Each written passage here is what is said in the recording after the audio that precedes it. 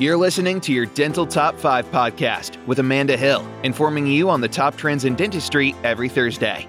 Brought to you by the creators of A Tale of Two Hygienists podcast. And now, here's your host, Amanda Hill. Hello, and welcome to this week's episode of Your Dental Top 5, where we take trending topics in dentistry and break them down into 5 usable highlights that you can take back to your op, your life, or just look smarter at your next dinner party. I'm your host, Amanda Hill. So today's episode is kind of a unique one because it comes from a listener. So Melanie Rindelsbacher, I hope I said your name right, Melanie. Melanie sent me this awesome email. Melanie, I love you, by the way. And Melanie said, "Thank you so much for your podcast. It's reviving my enthusiasm for dental hygiene. I found some much needed information and a review of old stuff I just plain forgot within your podcast. I love it."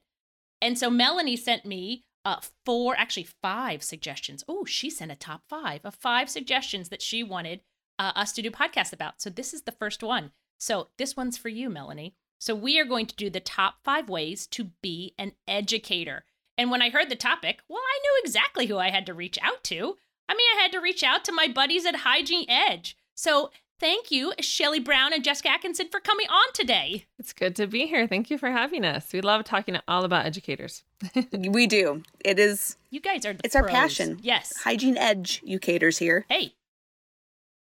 Hygiene educators. So first, give a tiny quick background for people that maybe don't know you. But come on, if you don't know them, come on. Let's do some Googling, people. But Shelly, will you introduce yourself first? Right. Okay. So Shelly Brown here. I've been an educator since 2009. I was a clinical educator first, and then I became a didactic educator in about 2012. So I've been doing a little bit of both, a little bit of clinical aspect as well, having my hand in a little bit of everything, which I love to do. And I got into education through networking, so which we'll talk a little bit about here in just a bit. Awesome. My name is Jessica Atkinson, and Shelly was one of my educators. And I started off as well as a clinical educator in 2012 at my alma mater. So I started in the same vein as Shelly and then moved into didactic, and now I work full-time as full-time faculty at Dixie State University in Southern Utah. Awesome. Oh, I'm so excited to have you guys come on and talk about this super cool topic, because I bet there's a lot of hygienists out there that are thinking, maybe I want to be an educator, but then they're like, wait, how do you become one? And we need you. There you go. You're important. We do. Yeah. Well, my master's capstone was all about the need for dental hygiene educators. Our faculty at large is an aging faculty, and we need people to be ready to step into those roles. Well, here we go. Now we're going to have the top 5 ways to do it. So lead the way. What's number 1? Perfect. Yeah, let me start. Our first one is going to be networking. So like I had mentioned, when I wanted to become an educator, when I was interested, I reached out to where I went to school because that location-wise, that's what I was closest to. And I said, hey, if you ever need anybody to teach or be in the clinic, I would love to start. I would love to do something like that. So if you ever anything ever come up, keep me in mind. That's the terminology I like to use, keep me in mind. And they did, and they do. And they called me up and said, hey, why don't you come and be an educator in the clinic for us? And so networking with educators is a really great way to do that. I have to say that That's exactly how I did. I think networking is truthfully the key to just about anything you want to do. My entire speaking career started because I reached out to ProEdge Dental Water Labs and told them that I was a little obsessed with water lines. And started that networking. And then they brought me on. They sponsored my speaking. So I get to talk about dental unit water lines and why that's important. So I guess educating sort of in a different way. But really, networking is really that key to being able to open those doors that you want opened. You just got to put yourself out there. Absolutely. And I love what you said. You called them and said, I am obsessed with this and I want to do this. And as a student, I did not make it a secret that I wanted to educate in the future. And I made it known that education was something I was passionate about, and education was something that I was interested in. I had excellent educators, and they inspired me, and I saw them do what they were doing, and I thought to myself, that's something that I would be interested in doing. And so when I graduated, I did something similar to Shelly, and I made it known that I would like to be an educator, and I let the people who are in positions to make something happen know that this is something that I was interested in doing. And I started off as a sub. So with clinical education, it's really difficult to take a day off. You have to find somebody who has the flexibility or the availability to come in, and also the know-how of how a school works. And so it was nice that I went into the school that I was taught at, because I was familiar with policies and procedures, etc. So definitely make it known and start off small.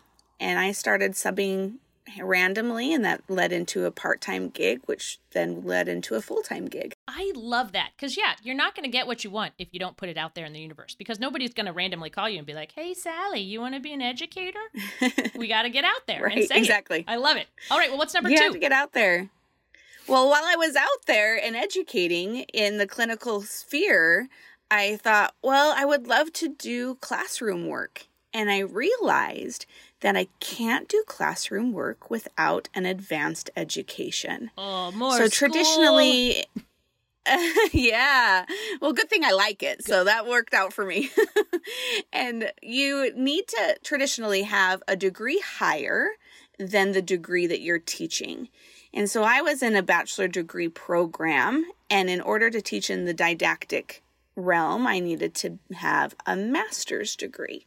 So I went on and I got my master's in instructional design, which is all about methodology. And I like to do things with people. And so I asked a whole bunch of my friends to take a master's degree course with me. And one of those friends was Shelly Brown. Yeah, I was so grateful that I got my master's degree. I feel like it gives you a level up as an educator. You just need that piece of paper. And it almost doesn't even always have to be in education. So keep that in mind, that it could be in something that that maybe business or something, and you do want to be an educator, but you want to keep some doors open too. So that's one great thing. It doesn't actually have to be in education. You also, if you want your bachelor's degree, there's also bachelor's degree completion programs as well out there as also, so that you can up your degree level there too. Awesome. So. And real quick, this is a funny question, but didactic versus clinical. So didactic, what does that word mean, didactic? That generally means the classroom education. See, so to me, it sounds like a hands-on word. It's such a funny word, didactic. It is an interesting word. Yeah. And in the circles that I run in, that's a common word used. Maybe people use classroom versus clinical. That also could definitely get the point across. But in order to teach in the classroom, you'll generally need a higher degree. And CODA is changing their accreditation requirements that in the future you will have to have a bachelor's degree to teach in a CODA accredited program in the clinic.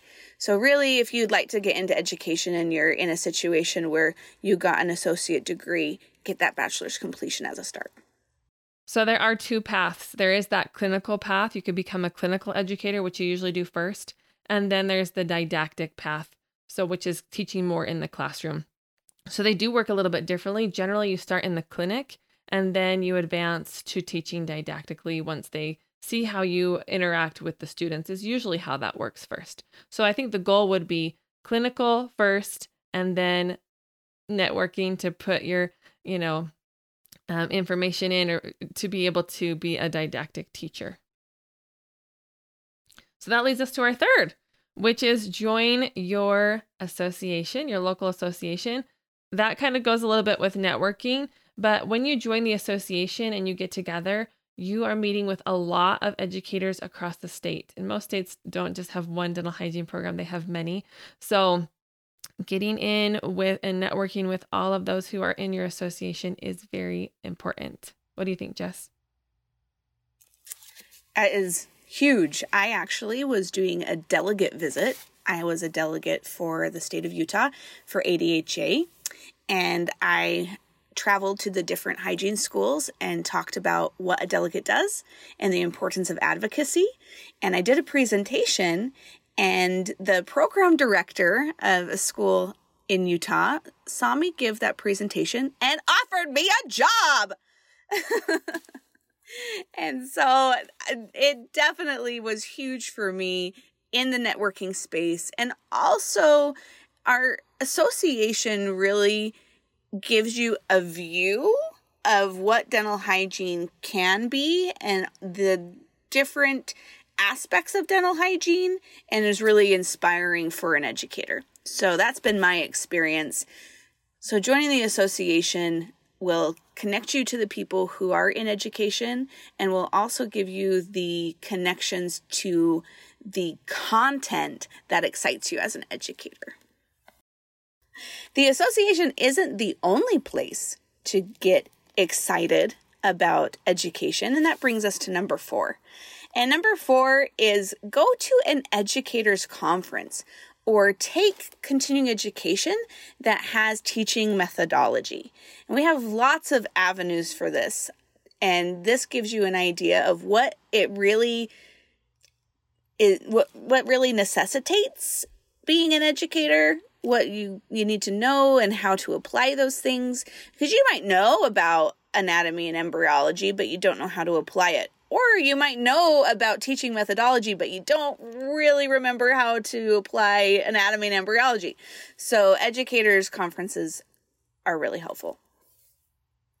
Agreed. On that note, I would say, too, that you could also join an educator's Facebook page. That's another way to network, but there's one called Gel Ed. It's run by Emily Bogey. She's Emily Bogey, a great she's friend the of ours. greatest.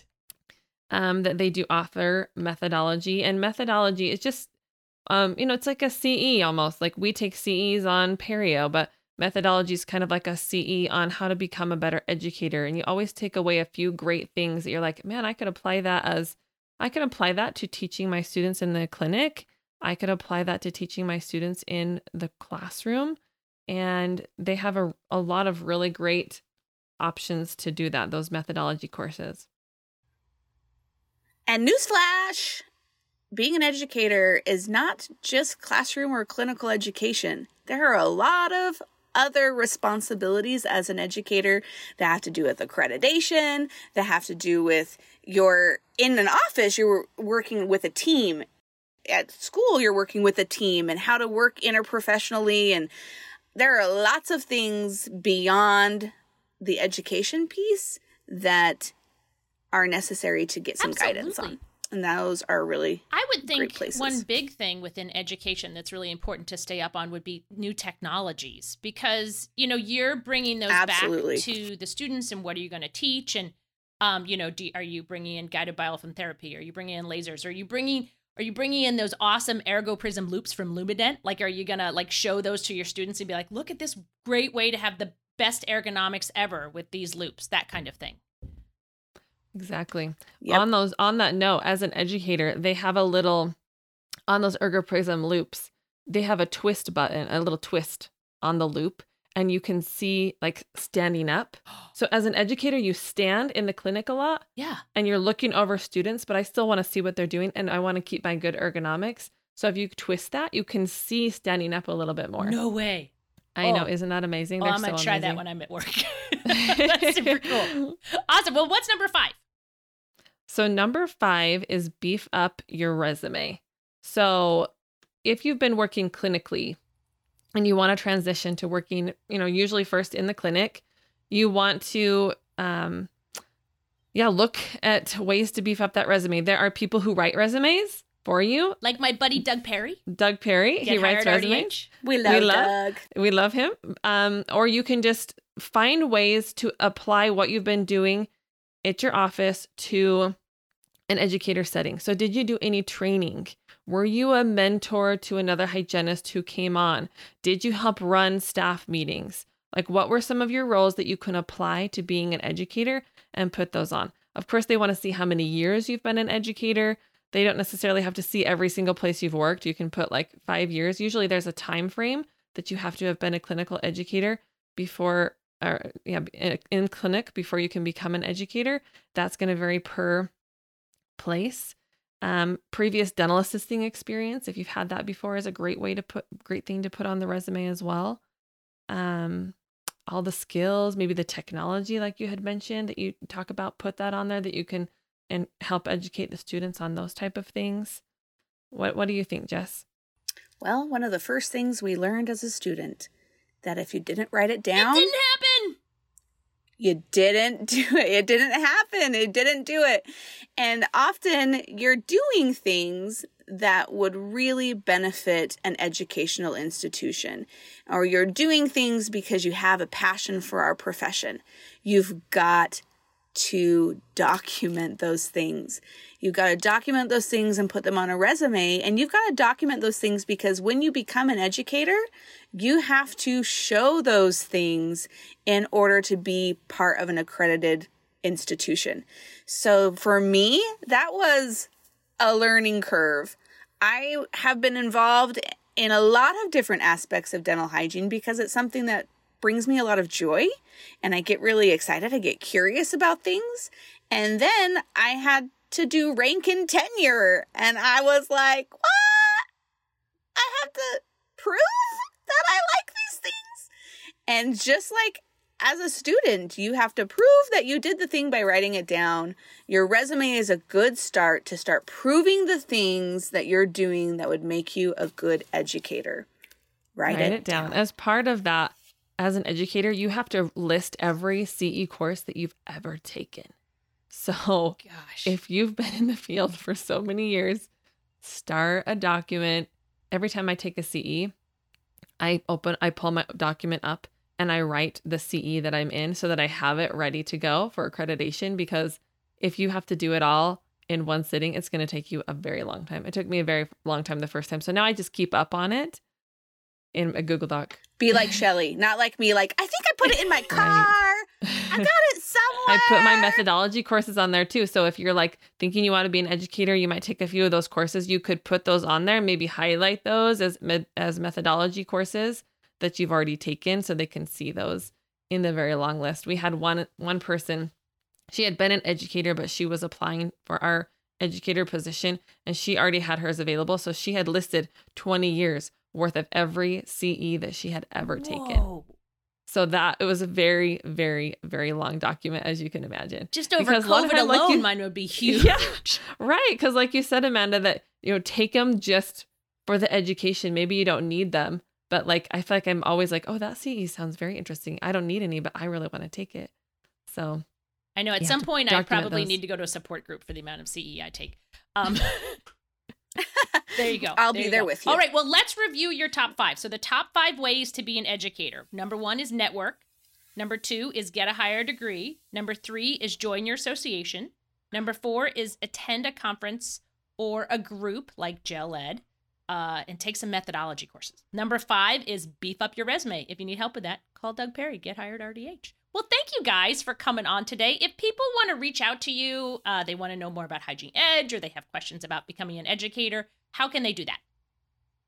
They can visit us at hygieneedge.com, or they can follow us on Instagram.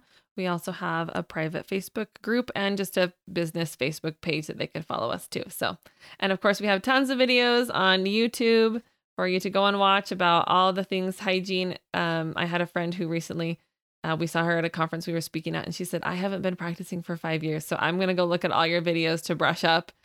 Sometimes we find ourselves in that situation. So that's what we're here for, to help you. Because education doesn't stop in the classroom. We are always learning. All right. Always learning.